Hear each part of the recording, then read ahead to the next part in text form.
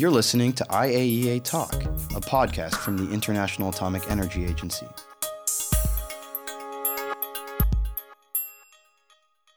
My name is Steve Thatchett, and you're listening to IAEA Talk. The focus for this episode is the Tsetse eradication project happening in Senegal. The Tsetse fly can be a carrier of parasites that causes sleeping sickness in humans and the wasting disease Nagna in animals.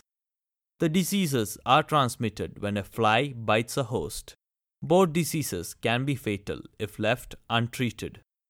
The joint IAEA-FAO program is supporting member states with research activities, technology transfer, training, and other services to eradicate selected Tsetse fly populations. The campaign in the Niayes area near the capital Dakar has radically reduced the Tsetse fly population, and it is expected that eradication will be achieved within the near future. I spoke to IAEA's head of the Insect Pest Control Laboratory, Mark Bryson, on the Senegal project. The project in Senegal started in 2006. And, in the first phase, there was a lot of training of people, which was followed by an extensive feasibility study.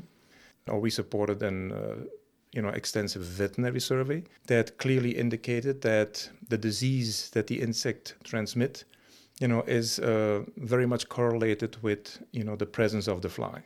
How do you plan to combat the Tsetse fly? In the case of Senegal, the different methods that will be used is the use of insecticide-impregnated targets and insecticide sprays on cattle. So both the targets and the cattle will attract the flies, and when they land, they will pick up the insecticides and die.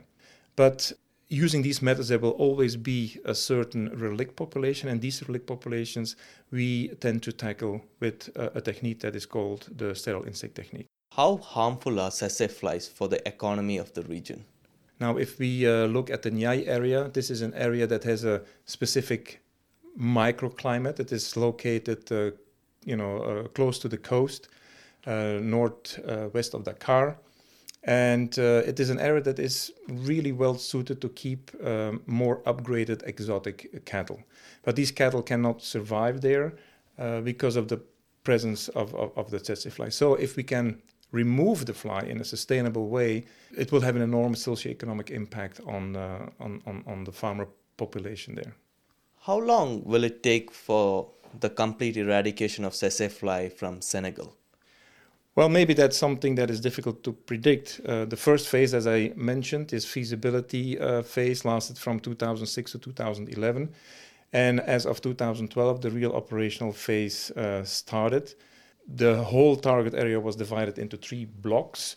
And in the first block, the last wildfly so far was trapped in mid-2012. So their progress has been excellent. Currently, the release activities are ongoing still in Block 1 and are shifting to Block 2. And it is expected that if everything goes well, that the project could end by end 2015, let's say mid-2016. Now, there are some people who are concerned that by eradicating Tsetse flies, we are messing with nature. What do you want to say to people with such opinion?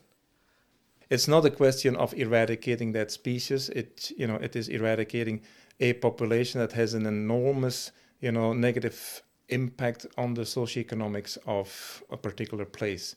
Tsetse flies are very peculiar in that they have a very, very low reproductive capacity. So the populations in nature are usually quite low, and they are rather inactive.